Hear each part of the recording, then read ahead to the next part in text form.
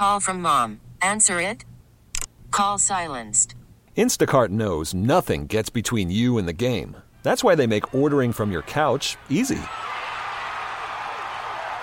Stock up today and get all your groceries for the week delivered in as fast as 30 minutes without missing a minute of the game. You have 47 new voicemails. Download the app to get free delivery on your first 3 orders while supplies last. Minimum $10 per order. Additional terms apply. This episode is brought to you by Progressive Insurance. Whether you love true crime or comedy, celebrity interviews or news, you call the shots on what's in your podcast queue. And guess what? Now you can call them on your auto insurance too with the Name Your Price tool from Progressive. It works just the way it sounds. You tell Progressive how much you want to pay for car insurance, and they'll show you coverage options that fit your budget. Get your quote today at Progressive.com to join the over 28 million drivers who trust Progressive. Progressive Casualty Insurance Company and Affiliates. Price and coverage match limited by state law. Good evening, everybody. Welcome to the show. We got a great show planned for you. We're going to be talking about first date red flags. This is applicable to everybody because, as always, whether or not you are dating, going on first dates, maybe you are solo, meaning someone who doesn't want or step into relationships. Maybe you are married. Maybe you're in an exclusive relationship. Maybe you're poly, open, who knows? But I'm going to always round that topic out for everyone. But for those that are entering the dating world and going on first dates, and again, remember, this is for everyone, but that's my entry point. You're going to have to go on a lot of dates, and maybe for listeners, if this doesn't relate to you, although it will, you can maybe apply some of this and then also share some of it with your friends. But it's a journey, y'all. I remind clients that who are entering it for the first time after many years, after a breakup, after a marriage, after getting widowed. I'd say y'all are signing up for a very chaotic journey, but we can learn a lot about ourselves. And at this point, we have a lot of really good research as to how to best navigate it to try to make it easier. But I tell people, put on your helmets, put on your seatbelt. It's going to be a bumpy ride. Please stow all your things in the overhead cabin, and please lock your tray and put your seat upright because it's going to be bumpy. It's going to be very bumpy. It doesn't have to be that way, though, which is why I always advocate for everyone trying to make the relational and dating world easier, softer, kinder. Don't be a part of someone's trauma story. Leave things better off than when you found them, which is what we talk about when someone goes hiking, camping, or to the beach. Leave it better. Don't leave it worse, which is heartbreaking when I'm hiking or at the beach and I see trash laying all over. That is our ego. I also think it's frustrating when I see people get up from a cafe that doesn't have table service and they just leave their stuff sitting there. We just don't take responsibility for ourselves and the impact we leave on the world and on others. It's quite heartbreaking. So pick up your garbage. Don't throw your cigarettes on the ground. They are not biodegradable. You are littering and you are being gross. And please clear your table when you're done so someone else doesn't have to sit there. And the people that are servers who are already taxed enough and burn out and stressful, because that is quite a difficult job, they shouldn't be having to clean up after you. Now, back to the dating story. Don't make it harder. Don't be one of those people that's making it more toxic, more frustrating, more disappointing. Some people are, they're on their last leg. They're giving it their best shot. You don't know what trauma people have been through. So let's make it easier on everyone. Okay. So when you're entering the dating world, y'all, it's going to be a journey. So don't expect it to happen quick and easy. I tell people that it takes time. I don't know where we got the idea that you should open your phone, go on an app or go on a date or two, and you should just find the most amazing, compatible, available person. It doesn't work like that. But nothing does. You have to peruse a menu before you find something you like. You have to house hunt for a while. You have to send out many job applications. When you go shopping, you can't count on going to one store in the first store you go to and assuming they're going to have something or the right thing you want or in the right size. Nothing works like that. Just the word shopping itself implies that shopping is an ongoing process of hunting something down. So we just want to round that out. We don't quite always enter the relational world understanding that. Okay, but the point of tonight's show is there are some things you can really acknowledge from the front that gives you a little bit less time in the process, thereby saving you some time, energy, and heartbreak. One of the first things is boundaries. You know, even people that are in longer term relationships, I say, hey, here's the key things you want to be making sure you are nailing, A+ing, because these are part of just being a good partner, a good friend, maintaining a long, happy relationship. But again, more importantly, from the front end, is this person good with boundaries? Boundary work. Oh yeah, it tells us everything. And look, everything matters. Everything counts. It's not like, oh, we were only on the app. It didn't count yet. We never went on a date. Yeah, it does, bro. Or, oh, it was only first date, I didn't really know you. Still counts. So remember, the thing about boundaries is there's two things that I always want people to remember, and I'm going to try to remember to hit both of them. First point with boundary work is that until we set a boundary, we can't necessarily determine how good someone is with boundaries. Because when we talk about having good boundaries, we really mean your or someone else's ability to deal with someone setting a boundary with you. We all enter the world with different ideas as to what's okay and what's acceptable. It's not about right or wrong. It's about when a human being tells you you're doing something that makes them uncomfortable or makes them feel bad, everything you do and say next determines whether or not you're healthy enough to be in their life or in anyone else's. Boundary work is not about, do we already have the same boundaries in place? It's, again, what do they do when I set them? Which is why I tell people, set a boundary as soon as possible. As soon as possible, try to determine, what is this person like when you tell them no. When you say, that's not who I am, that's not what I like, that's not comfortable for me, that's not what I want. So let's look at some examples. I thought this was actually really great. I like when there's examples of some that might actually be relevant to coming up immediately. You say you don't want another drink. Ooh. You say, you know what, it's time for me to go. I got to call it a night. Oh. You maybe do or don't give them a kiss, but don't want to go any further. When you say, oh, it's time to go, or I'm done drinking, or that's all I'm comfortable doing, everything you or this other says and does after that is demonstrating whether or not you should be seen again. That matters. That is the foundation of mental health. That is the foundation of safety and relational health. So every time someone tells you no, what you do, you don't push on that. You don't challenge it. You don't try to convince. That is you showing poor boundaries. Because again, it's really about what you do when a boundary is set with you. All right, we're going to go back and talk more about this. We're talking about dating red flags, but again, it's all really relational health. Stick around. You're listening to Loveline with Dr. Chris on Channel Q and Odyssey. Call from mom. Answer it. Call silenced. Instacart knows nothing gets between you and the game. That's why they make ordering from your couch easy. Stock up today and get all your groceries for the week delivered in as fast as 30 minutes without missing a minute of the game. You have 47 new voicemails.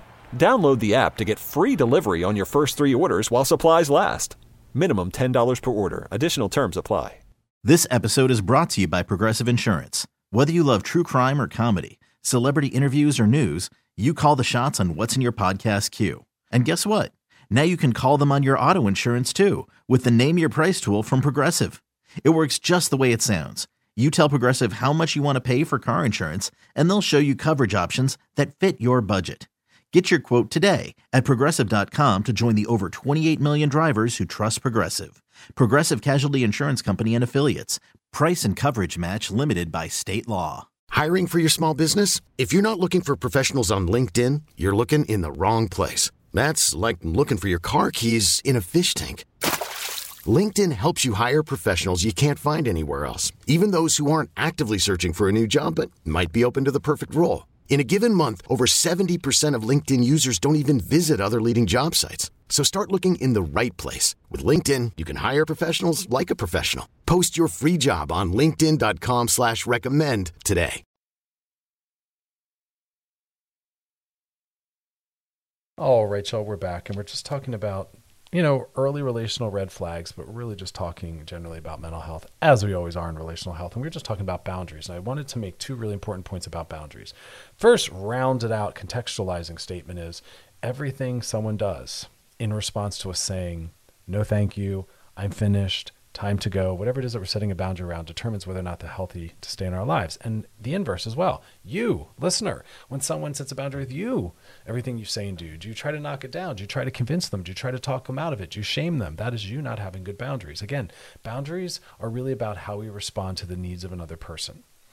So we are both understanding our impact on others, but then the other piece I always point out is that we actually have 2 boundaries. We have one that protects us from other people, but then we also have one that protects other people from us. And that is the one that a lot of people aren't aware of, don't focus on, and aren't great with. Are you protecting other people from you? That's such an important concept. And we want to think in those terms. So let's use an example. We'll personalize it. I'll make it about me. If I've had a hard day and I know I'm cranky, and I know I have a short fuse, I need to protect other people from that. It's not okay for me to storm into the coffee shop and be rude to the barista and be rude to the person who's not, ordering fast enough. That is me having a bad boundary. That means I have to be aware of how I'm impacting other people. And I set a boundary with myself that protects others from me. So I stay quiet. I keep my mouth closed. Maybe I stay home. Listen, with dating and parties and events, if I know I'm not in the right mental state to be out in the world, I stay the heck home.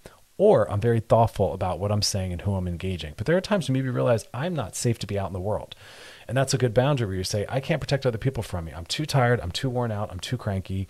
And you leave, or you stay home, or you stay quiet, or whatever it is. That is you honoring that other boundary. So again, boundaries are one of them, which is on the outside, protects us from other people.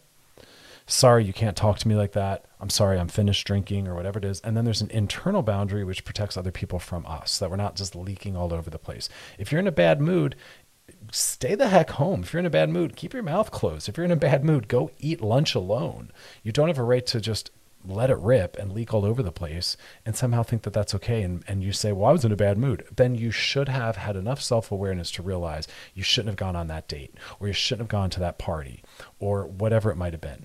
You needed a nap then.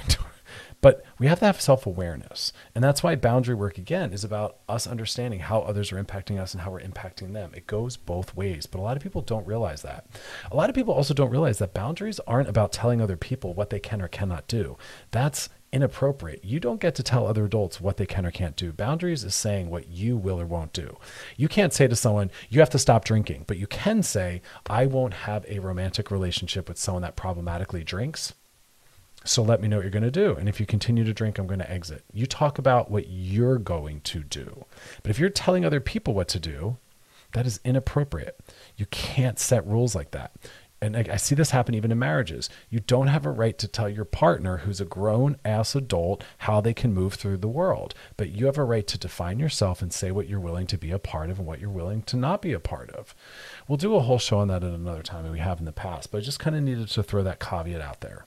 All right, let's move on to the next point, because again, the main topic for tonight is red flags on a first date. But again, I'm extending this well beyond that. Every topic I talk about, we use an entry point. This is red flags on a first date, but it's always a globalized thing where everyone can kind of apply this. The second one is being rude. I love that. I have so many stories about that, unfortunately, where going out to dinner with a friend, going out on a date. And this kind of reflects back to the point we were making earlier about having two boundaries, one of them being an internal one that protects other people from you. Dear God, I don't care what kind of day you had. I don't care what the server, bartender, or whoever whatever they might have done.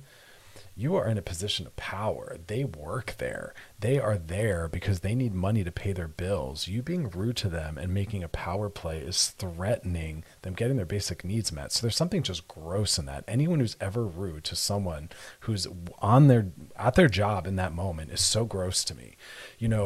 Jobs like that are hard service positions. And whenever a service worker, listen, it's never okay to be rude to anyone, but I'll tell you my ethics. And whether or not you all agree with this, that's cool. Don't really care. But this is what I do. If I'm at a restaurant or I'm in a store and the employee is a little rude, my first thought is, wow, this is a tough job. They must have had a hard day. I don't want to make it harder. So it's not that their rudeness might be acceptable. It's that I'm in a position of power. I'm not going to take advantage of that. And I know that, most people are only harsh when they're struggling. And so I don't make it harder. And I don't really want to talk so much about them. I want to talk about us as the people on the date in the restaurant. To take advantage of that power dynamic is problematic, but more importantly, remember, you're always marketing yourself. And if you're on a date or even with a friend, come from your best. And if someone on a date isn't able to do that, knowing that they're on a date, knowing that they're trying to court you, then I'm worried about what they'll do when they're more confident and comfortable down the road.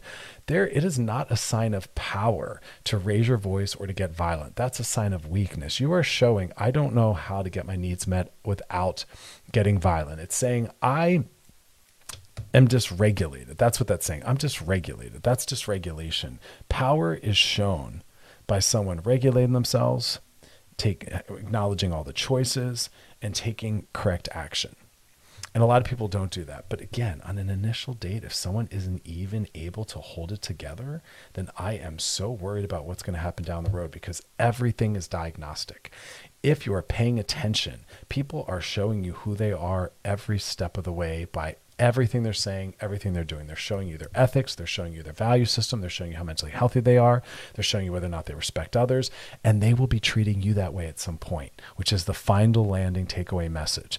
It's bad enough that they're doing that on the date, but at some point they will do that to you as well because they're showing you who they are. Be aware of that as the person yourself who's being monitored, but also be aware of that when you're on a date with someone. But again, apply that to everyone out in the world. I know I don't want to spend time around people that think that that's an acceptable way to deal with a difficult situation. All right, we're going to come back, talk more about this, and then later we'll be doing some DMs, so stick around. You're listening to Loveline with Dr. Chris on Channel Q and Odyssey. We'll be right back, y'all, so don't go anywhere.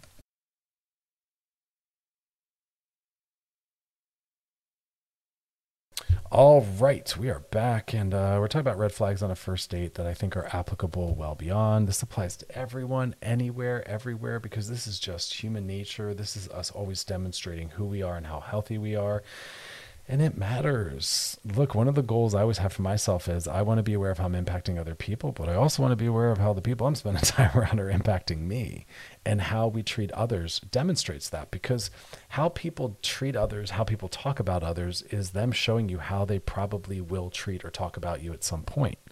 So we're talking about looking at boundaries. We're talking about not being rude to others. And again, these are red flags on a first date. This is applicable to everyone, anywhere. Another one is how they talk about their exes. I've talked about this so many times on the show on different topics that is such a powerful thing. You want to learn a lot about someone's relational health, find out how their last relationship or how a lot of their relationships ended and how they now perceive and relate to that person. Because healthy people leave relationships when it's time to go. They leave it lovingly so that damage isn't done and so that they can still maybe have some kind of relationship with that person. But if the person has something negative to say about every single person they've ever dated, that's a red flag about them. Not the people they've dated, but them, because they keep choosing those people, because they keep staying a part of those dynamics, because they leave problematically. So I always want to know, how'd your last relationship end? And I want to hear them tell me some adult, high-functioning version as to them saying, we tried it. It really didn't work. We realized we weren't a match, and so we decided to part ways. That's what it should sound like. But when they're name-calling and saying they're crazy and they did this and all that, it's like, oh my gosh, I'm hearing about you as well. So if they refer to their exes as crazy, and again, I'm not saying first dates should be a discussion about past relationships. I actually think that's a bad idea. I think the first couple of dates should just be focusing on fun, joy, pleasure, time together. I don't think we should be dropping into those deeper levels yet. I think that's something we work towards and people earn the right to. And that's also a conversation about boundaries. Hold some of those boundaries. We shouldn't be leaking like that. But when that time comes, if this person is talking about their ex in completely disparaging, problematic ways, and you see that that's a pattern and they don't take any accountability, there's no self-reflection, yikes. And at some point they're going to talk about you that way because they're showing you who they are. So that's a learning lesson for all of us. Be thoughtful. Reflect, take accountability, because healthy people are listening for that. They're looking to see if you take responsibility for your part in creating that. If you've learned from your past relationships, if you can say, yeah, but you know what I took away from that, or you know what my part is, or what I don't feel great about, bam, that's a good sign. But if they're just like, yeah, it was always them, and I'm going to call them a bunch of horrible names, run. That is someone, again, who doesn't self-reflect, takes no accountability, narcissistic, very unsafe. So I like when those relationship conversations come up because the way someone frames it, labels it, enters it is important. And then you can just generalize that.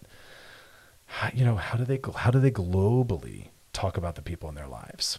And I'm not saying it's not okay to have an issue with someone. I'm not saying that we aren't sometimes the victim of someone else's behavior. Of course, sometimes you are totally victimized and the person was toxic or abusive. That happens. But we can tell. There's a healthy version of someone saying, you know what, that was a very unhealthy relationship for me. My partner wasn't ready to be someone's partner, and so I exited it. That's also the healthy way that someone would frame that. So listen, because again, like I said, if you listen sensitively enough, you can really get a characterological profile of how healthy this person is based on how they're framing and moving through the world. And how we talk about historical events really helps you understand the possibility of what's coming in the future. Past events help us really understand what's possible for the future. The most confident thing we can really rely on, because it has happened. And so that's more likely than anything else. But of course, people do grow and change. So anyway, it's a long-winded way to say all that. Because I think that's the problem is in early dating, people just focus on chemistry. And if they think someone's hot enough or the sex is good enough, they don't really take time to assess, yeah, that's all great and that's all important and enjoy that and seek that. But what are they like relationally? What are they like outside of all that? What is their relational functioning like? Because that's what I really want to know. What are they like with boundaries? What are they like during times of conflict? Like those are the pieces that matter the most to me. What are their communication skills like? Are they willing to be vulnerable? Do they share a difficulty that's going on? Do they stick around through difficult times? Like that's the stuff that really determines the health of a relationship. Are they a good partner? Because you're going to be forming a unit with them. What are they like in difficult times? What are they like around emotionality? What are they like when you have a critique to share or you have a complaint? Those are the things that determine what it's going to be like to be with them.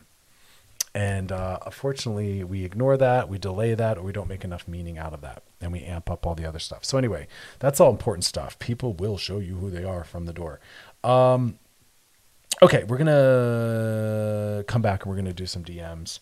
And then we're going to get back to talking about some of these early relationship red flags. I talk a lot about red flags, but again, we can see it coming. We protect ourselves. But we're going to come back to some DMs. So if you got a question for us, drop it in the DMs on our Loveline IG page. Questions, topics, things you want us to hit, circle back, drop deeper into. And as always, past episodes of the show, because it's all about that unlearning and relearning repetition, that's over at wearechannelq.com. Scroll down, look for Loveline, and click on it. You can binge, post, re-listen, and share. Otherwise, sit tight, because we'll be back. You're listening to Loveline with Dr. Chris on Channel Q and on Odyssey. We'll be back. All right, y'all, we are back, and now it's time to slide into those DMs. Sliding into the DMs. These DMs come from our Loveline IG page. This one says, hey, Dr. Chris, is there such a thing as friend burnout? I love this. I've tried to talk about, I'll talk about it again. I like to recycle topics because it keeps it fresh of mind, reminds us, builds it in. That's why you often hear me hitting the same things over and over. Friend burnout. That's when I did a show a while back on how to break up with a friend. We're going to have to cover that. I've talked about how to break up with a partner, how to get over being broken up with, and we've talked about how to do that with a friend, but we'll hit that again. You said my best friend is in the most toxic relationship and it's starting to drain me. I still want to be there for her, but every piece of advice I give her she doesn't listen to or makes excuses. I feel like my energy is gone. That means you are too involved. If you're overwhelmed by what your friend's going through, you're too fused, you're too involved, you're overengaged. That's what's happening to your friend. I say that to my interns. If you are getting burnt out by your client's material, it's because you're sponging it. You are too invested. So you have to work on having better boundaries. Your friend's struggles shouldn't be so draining for you. Be less involved. I say this lovingly, care less. You're holding on too tight. And it's not your friend's job to move through the world in a way that makes it more comfortable for you. So you're too involved. Let go. You shouldn't cut this friend out. And again, this is your boundary issue. If you're burnt out by something, you have a problematic boundary with something. If work is burning you out, set boundaries with work. Work less. Cut back on your work hours. Focus more on when you're not at work, not thinking about work, which takes you back to work. You have to do the friend version of that. Take time away from your friend, lovingly. Go do other things in the world and stop ruminating about it. And then when you're with your friend, you can lovingly say, hey, I don't really want to do a lot of relational processing. Tell me what else is going on in your life, which is a loving way to help redirect your friend and remind your friend that they have a life and an identity far outside of what's going on in the relationship. It's very easy. And most people will, when things are chaotic, they'll ruminate. And that's a faulty appraisal. And they think that their brain is telling them we have to keep trying to figure this out. And they actually need time away from that because they're burnt out as well. So you can be a good friend by distracting them and soothing them by changing the topic. But you have to remind yourself, this isn't your life. This shouldn't be hitting you so heavily. You're too involved. So when you're not with your friend, you shouldn't be thinking about your friend's stuff or talking about it. You should be participating in your life. And then, like I said, set a boundary around how much of this information you're engaging in. But I also think you care too much. Stop giving advice. Just listen. Just listen. Be a mirror and reflect back to your friend. Care, love, and support, and stop being a sponge and taking it in. It's not your friend's job to take your advice. I don't know that you know better. And this is where your friend's at. And we have different attachment styles and different traumas. And some people will stay engaged beyond what people are comfortable with. We have to stay with them anyway. We don't kick people out of our lives because they're struggling with depression or drug and alcohol use. We have to actually be more present. So again, this is your work. You have to set a better boundary. So again, just listen to your friend. Your friend doesn't want or need advice. Your friend just needs a place to process. Lovingly listen. And then when you exit, you exit. But you have to let go. You're too involved. That's what the problem is. And I feel bad because when people are too involved, they tend to think that the issue is the other.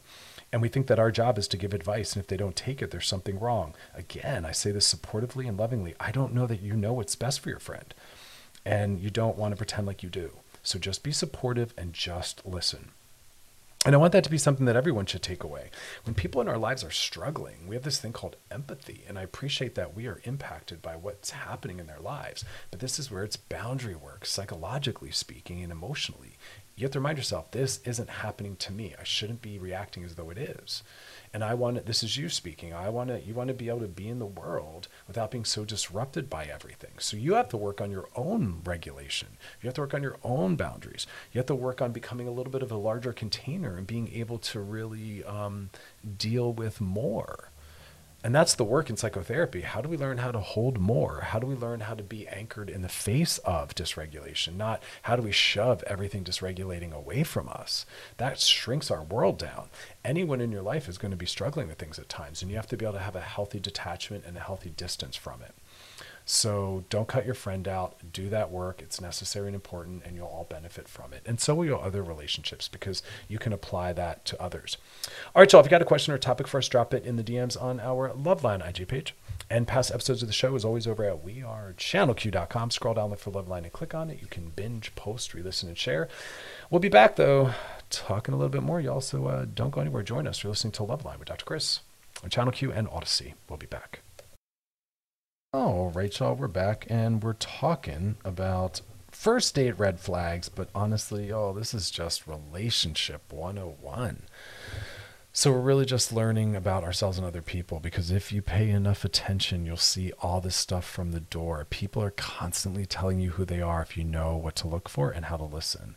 So we're talking about the boundary thing. I think that's awesome. We learn a lot about people when we start to set a boundary, so set a boundary as soon as possible. We also pay attention to how they treat those around us, because at some point that's how they're going to be treating us.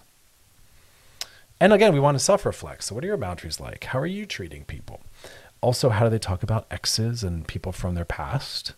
Is it done in a way that implies they themselves take some accountability and they self-reflect and they learn and they grow? Or is it always just harsh and it's always other people? Because if so, yikes.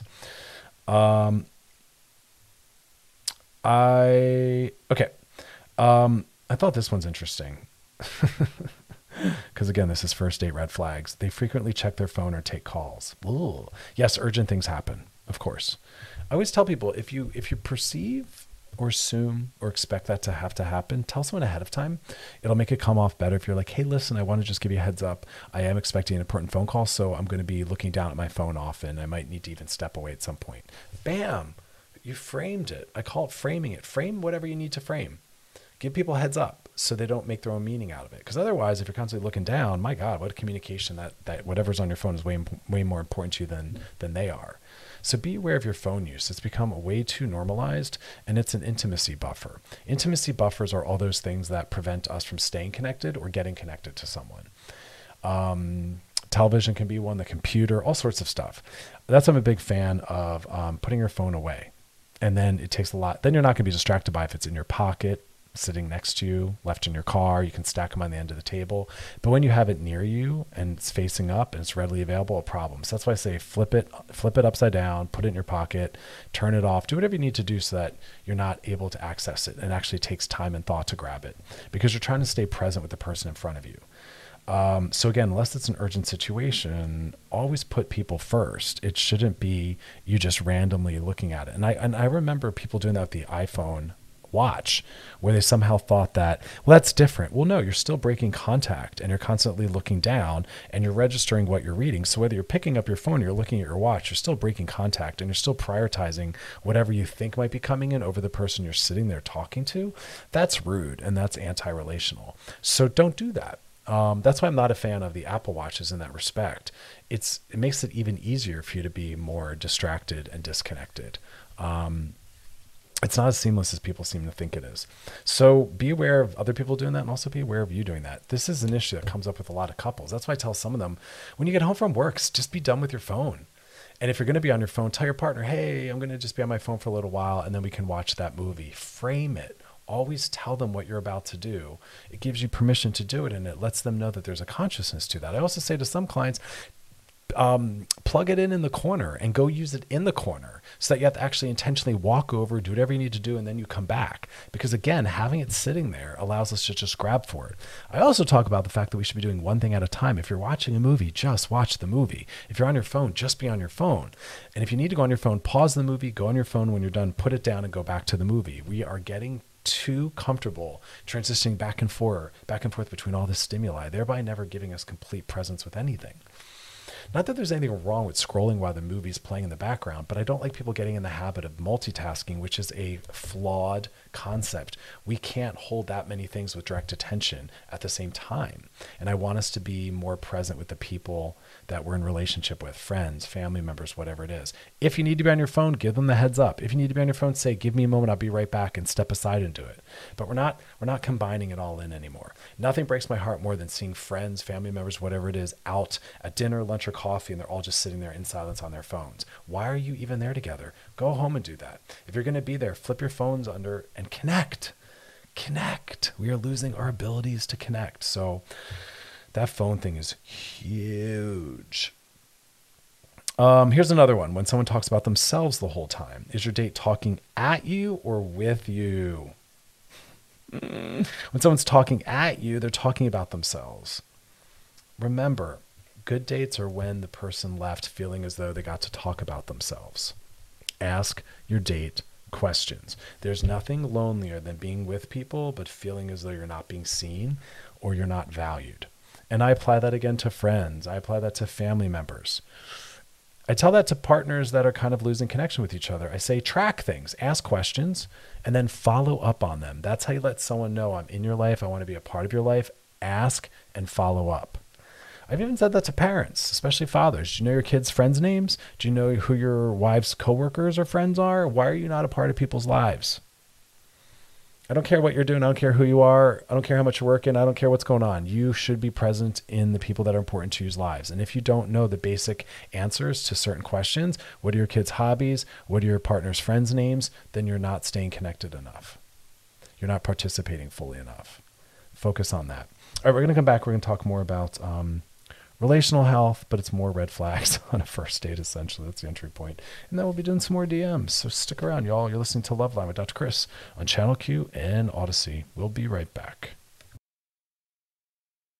All right, y'all, we're back. And, we're using the entry point of dating red flags on a first date. So you can just save yourself a lot of trouble. But this applies to everyone in our lives, friends, family members. And this even applies to people that have been together for years, decades even, because this is basic stuff. We open the show by talking about boundaries. How are you with them? How are they with them? We have two boundaries. One protects others from us. One protects us from other people. We have to be aware of how we're impacting others. If you're in a bad mood, a cranky mood, you're not up for something, stay home, stay quiet. If you are ruining people's time or someone's night, take a break. That is how you protect others from you. We were just talking about how people engage others around you. That's a sign of how their ethics, their value, their mental health, but also how they might treat you at some point. How they talk about exes. Phone use was a big one. Are they always putting their phone before you? Are they focused on you at all? Are they always talking about themselves?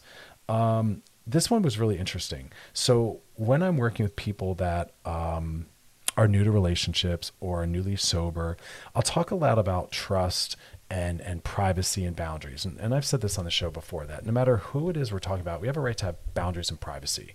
We have a right to keep some things just to ourselves, because maybe the other person isn't healthy enough to be told certain stuff. Maybe the other person hasn't earned our trust to be told certain stuff. On the first couple dates, we don't have to tell someone about our addiction history or mental health history or whatever it is. Nope, we don't. People have to earn the right to that. I don't agree that on a first date we have to disclose everything. I don't agree they have to put it all in your bio. We're talking about relationships. We're not shopping for shoes where you have to put all the attributes or qualities of it online. This is human relationships, and you have to earn the right to information. Okay. We don't have to disclose on the first date whether or not we've been divorced or married, whether or not we have kids. No, you don't owe anyone anything on a first date, but to just meet, see if the chemistry's there, see if you're interested in spending more time with them. But people have to earn the right into deeper, more private, personal material. And healthy people will honor that. I don't agree that we should just anxiously vomit everything out right away to just get acceptance. And I appreciate that there's certain parts of us that we might have anxiety about, that other people might have rejected us for. But if the person doesn't know us, they're of course not willing to stick around through that. If I'm on a first date with someone and they're telling me, I have a legal history, I have a lot of debt, I have an addiction history, why would I want to see them again? I don't even know this person. There's nothing to make me wanting to maybe work through that. But if I've gotten to know who they are now, then maybe I'm willing to deal with some of this peripheral stuff that's a little more complicated. But more importantly, you don't want to go around boundaryless, just sharing, triggering private parts of you with God knows whoever, and having the whole world running around with this important knowledge about who you are. That's a red flag in and of itself. People that overshare and have no boundaries and just divulge, that's a red flag. And so is the opposite. People that push for you to disclose information that they haven't earned the right to, that you do, who you don't know. Whether it's online, on a date, you have a right to say, you know what, I'm not comfortable answering that. And then there's always a person that's like, okay, but that's an answer by saying you're not going to answer it. It doesn't matter. You're still practicing saying no and setting a boundary. And more important is how the person responds to that, not whether or not you secretly answered it by saying, I don't want to talk about it. If someone says to me something like, oh, you don't drink, Dr. Chris, are you an alcoholic? And I say, you know, I'm not really comfortable talking about why I don't drink. And they're like, oh, well, I guess you just answered that. I just learned a lot about them, actually, in their response. And that's a turnoff. And I'd say, you know what? I don't really know that this is what I'm looking for. Because a healthy person would say, of course, we can talk about that another time if you're comfortable. Bam, that's someone I want to go on another date with. They're respectful and they honor a boundary. It's not about whether or not I then gave them an insight without wanting to about the topic. It's more, can they honor what I just said and did? So again, it's less about the content and it's more often just about the behavior and the process. That's a big one. Another interesting one, and I thought this was, I'm not that familiar with this word. Have you heard the word negging, Negging? It's basically when you give a backhanded compliment. That was fascinating to me. It's basically when someone says something and you're like, wait a minute. On one hand, that sounds nice, but on the other hand, that kind of hurt. That kind of felt really bad. Some examples. I love this. I love examples. You look good for your age. How am I supposed to look? Why does that even matter? What an odd thing to point out and say. Something like, I love this as well. You're cute, but you'd be so much hotter if you let your hair grow out. So you're basically saying I'm not enough as I am. And you're also telling me that my job is to be attractive to you. I'm not trying to be attractive to you. I'm just trying to be myself. And if you find me attractive, cool. And if you don't, that's cool too. But I have friends that have been told they'd be hotter if they did steroids. They'd be hotter if they grew their beard in. Our job isn't to be hot to people. Our job is to be ourselves. And if you're interested, cool. And if not, peace. But it is inappropriate and it is rude to tell someone what they need to do to be attractive to you like that. That is not what healthy people do. No one needs to lose weight for you. No one needs to cut their hair for you. No one needs to grow a beard for you. When you're dating someone, your job is to say, is this person as they are someone I'm interested or not? And if not, bounce, keep your mouth closed. But it is not appropriate to tell them what they need to do for you to like them or to be attracted to them. That's not their job. It's not our job to be attractive to people. Our job is just, as I said, to be ourselves and to find the people that are interested in that. Period. I used to have people tell me that about my tattoos.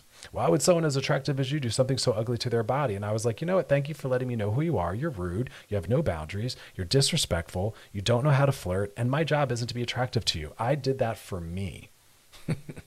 And so thank you for saving me a lot of trouble. Peace. You know? But a lot of people think that that's okay.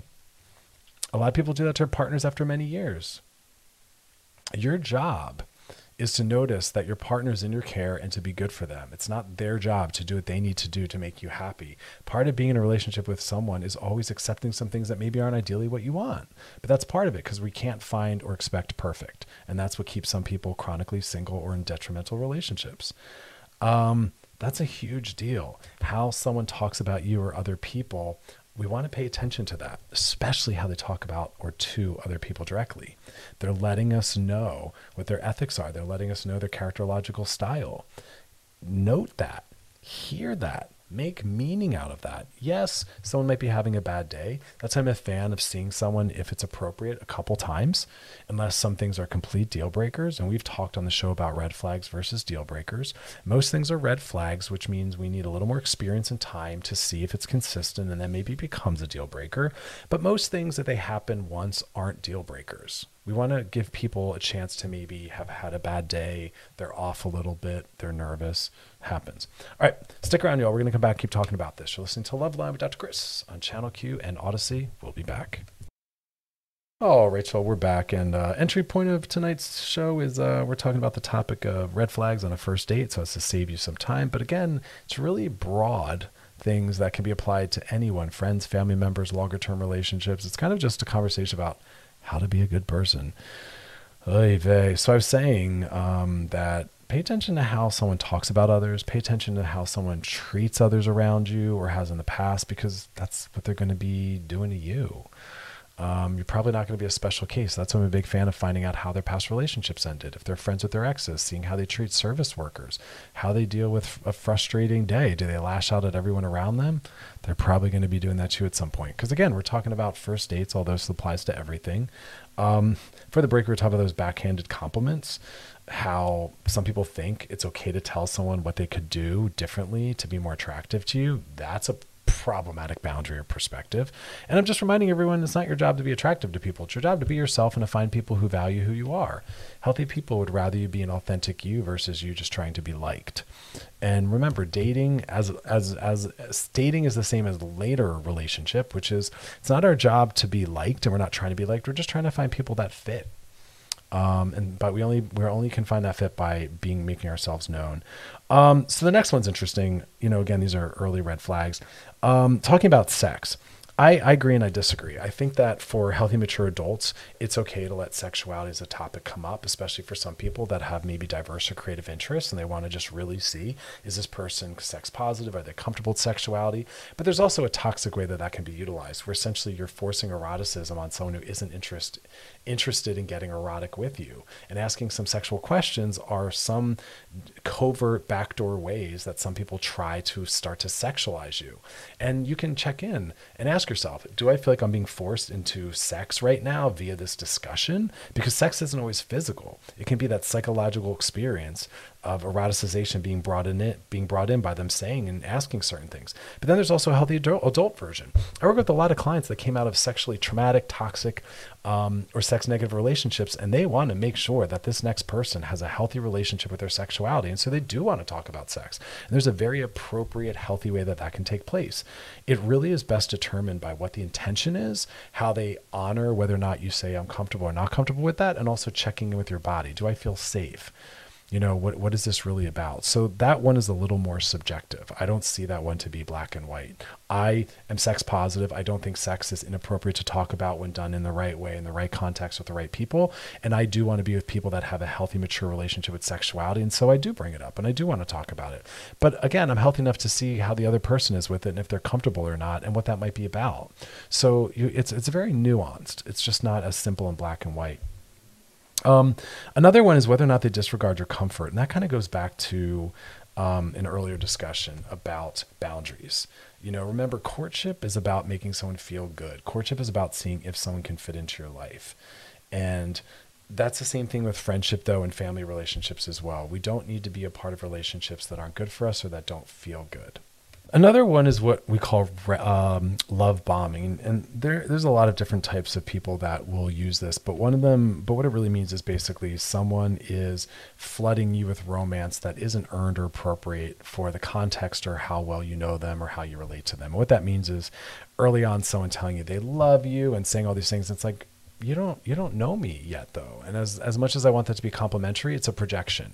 It's an idealization. It's a fantasy. And healthy people are aware of that, and healthy people will acknowledge that maybe they feel strongly, but they don't necessarily act that out or put that into words. So that can be a really hard one, and that can be a big red flag. We all want to feel cared for. We all want to feel attractive. But when there hasn't been any foundation built yet, and they're already treating you as though they're in love with you or they're the love of your life and all of that, that's a false sense of security. And I always point out that people that rush in anxiously also rush out anxiously. It's the same behavior. It's the shadow side. So if someone is like, I love you, I want to see you all the time, that's an anxiety. That's not grounded. And we can't then be shocked if they anxiously rush out as well, because the people that idealize will also devalue just as quickly. The people that rush in will all equally rush out. We want to look for people that are more anchored and a little more steady. If they move in slow, they'll move out slow. And that's good. If they're thoughtful about moving into your life, they'll be thoughtful about exiting your life. And that's what we want to look for. So speed and pace are important. It's okay if you're very excited about someone. I'm not saying you have to necessarily, quote unquote, move slow, but there is a pace at which feels uncomfortably fast and not necessarily about you. And that's the anxiety that I'm talking about. And we want to be with someone that's slower and more steady. And again, that applies even to friendships. People that are erratic are erratic. People that are anxious are anxious.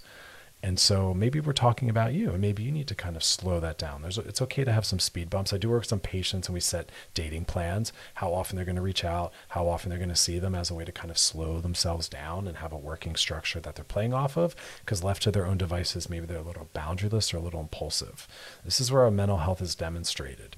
And it's okay to use whatever tools and tactics you need to kind of be the person you want to be.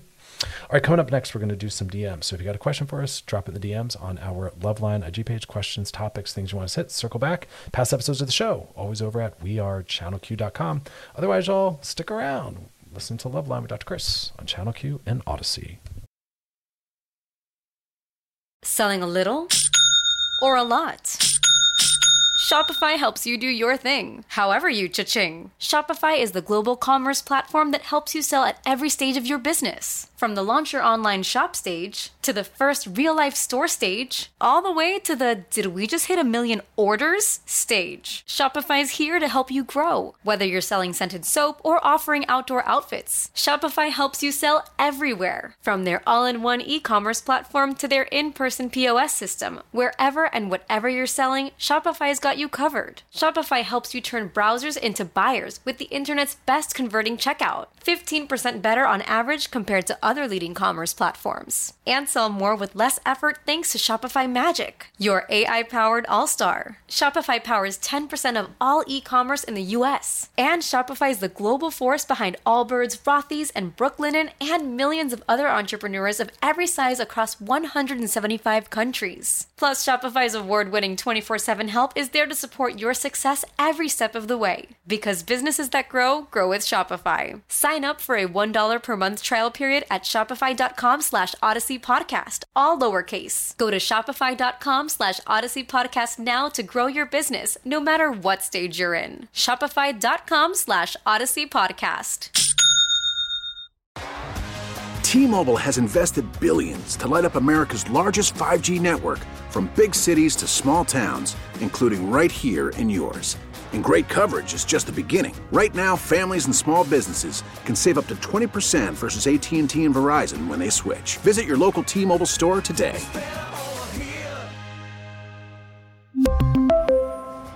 Plan savings with 3 lines of T-Mobile Essentials versus comparable available plans. Plan features and taxes and fees may vary.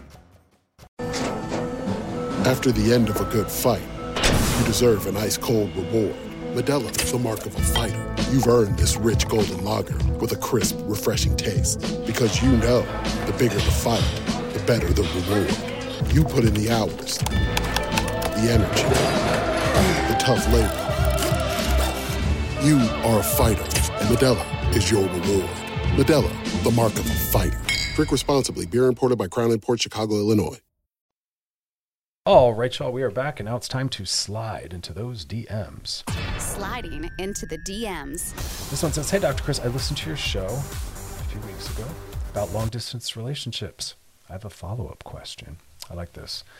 Because that work, and that's why I love this. Like, I'll use a topic as an entry point, long-distance relationships. But it really then becomes about how to use technology to stay close and connected to the people we care about. And it always kind of rolls out from the original entry point topic. Back to your question, you said, when deciding to actually make the move, how can you comfort your partner if they are the one moving to you?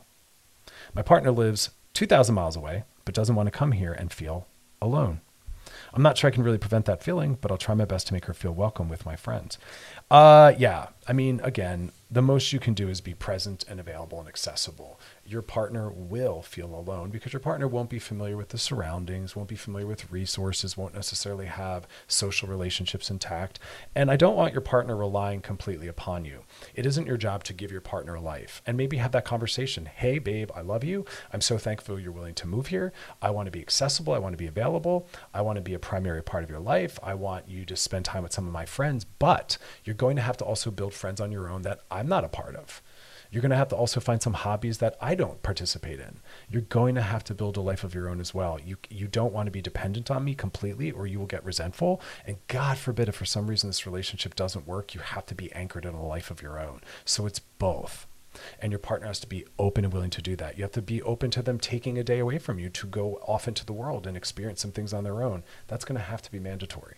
Otherwise, they will start to see you as maybe over-functioning for them, or get a little resentful that their whole life is centered around you. And it can lead to some unnecessary anxieties and stresses, because if you have a fight or things aren't going well, they start to panic because you are the center point of everything. So have that conversation clearly so that your partner can start to do that work, and then support it. Support them taking a day or so to themselves. Support them going off into the world without you at times. We got time for another one. This one says, hey, Dr. Chris, what are some do's and don'ts in meeting your partner's family for the first time over the holiday? I love this one. It's really about just meeting them for the first time.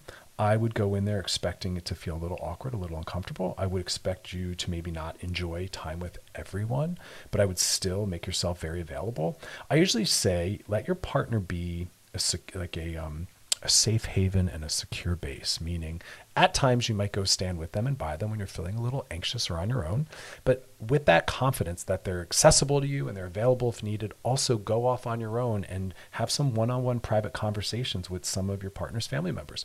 That's usually a really good move and reads well and feels good to them. And it's a sign that you really do want to form your own relationship with them and get to know them. So again, what I'm saying is, don't just follow your partner around. Catch them with your eye to remind yourself that they're there. And like I said, if there's moments of anxiety, go find them and stand with them. But otherwise, try to move around and have your own one-on-one conversations with people in the room, because you essentially want to develop your own relationship to these people. That's always what we're trying to do. You don't want your relationship to be triangulated where it's always through your partner. And most likely his family members are really curious and interested in getting to know who you are. Who's this person that, our loved one is building a relationship with? So kind of honor that and value that and seek that. While also giving yourself a break, because I don't know, how well you do with social anxiety and new relational dynamics. But for some people, it's a lot, because you're meeting a lot of different people all at the same time. And that can be a little overwhelming and flustering. I know I struggle with that. That's a hard one for me. So I try to meet people one-on-one first. I'm not a fan of being dropped into a group dynamic where I don't know a group. I usually pass on that. And I usually say things like, hey, to meet everyone at the same time, this holiday is a lot for me. So let me skip that. And then between now and the next holiday, let me just go for dinner alone with your parents. Then maybe I'll go meet, your brother and sister. And I like to build in slowly if possible. Sometimes it's not, because you live distant and they're all in this other city and this is your one big shot. Yikes. But remind yourself it's not the big shot, right? It's a little flexible and you can see them again. But if you can build your way in slowly, I personally tend to find that more preferable. All right, y'all, that is our show. If you got a question for us, drop it in the DMs on our love line at DPH. Questions, topics, things you want us to hit, circle back, drop deeper into. Always want to hear from you. And past episodes of the show are always over at wearechannelq.com. Scroll down, look for Love Line and click on it. You can binge, post, re-listen, and share. Lots of good stuff. Otherwise, y'all, be kind to yourself. Be kind to those around you. Drop the bar. We're all having a hard enough time as it is. As always, thanks for letting me hang out with y'all. Have a good rest of your night. Good night. This episode is brought to you by Progressive Insurance. Whether you love true crime or comedy, celebrity interviews or news, you call the shots on what's in your podcast queue. And guess what? Now you can call them on your auto insurance too, with the Name Your Price tool from Progressive. It works just the way it sounds. You tell Progressive how much you want to pay for car insurance, and they'll show you coverage options that fit your budget. Get your quote today at Progressive.com to join the over 28 million drivers who trust Progressive. Progressive Casualty Insurance Company and Affiliates. Price and coverage match limited by state law. We really need new phones. T-Mobile will cover the cost of 4 amazing new iPhone 15s, and each line is only $25 a month. New iPhone 15s? It's better over here. Only at T-Mobile, get 4 iPhone 15s on us and 4 lines for $25 per line per month with eligible trade-in when you switch. Minimum of 4 lines for $25 per line per month with autopay discount using debit or bank account. $5 more per line without autopay, plus taxes and fees. Phone fee at 24 monthly bill credits for well-qualified customers. Contact us before canceling account to continue bill credits or credit stop and balance on required finance agreement due. $35 per line connection charge applies. See T-Mobile.com. Odyssey is giving you a chance to win a trip to London to see Taylor Swift at the Eras Tour. It's Tay in the UK. Hey, it's Taylor. Just download the free Odyssey app, log in and listen to a participating station for a minimum of 60 minutes to get your daily entry. And you could win a chance to fly off to London with 3 friends and see Taylor. I can't wait to see you at the Eras Tour in London. For more, go to odyssey.com/Taylor. Tay in the UK. It's on the Odyssey app. Thanks to Republic Records. This is a national contest.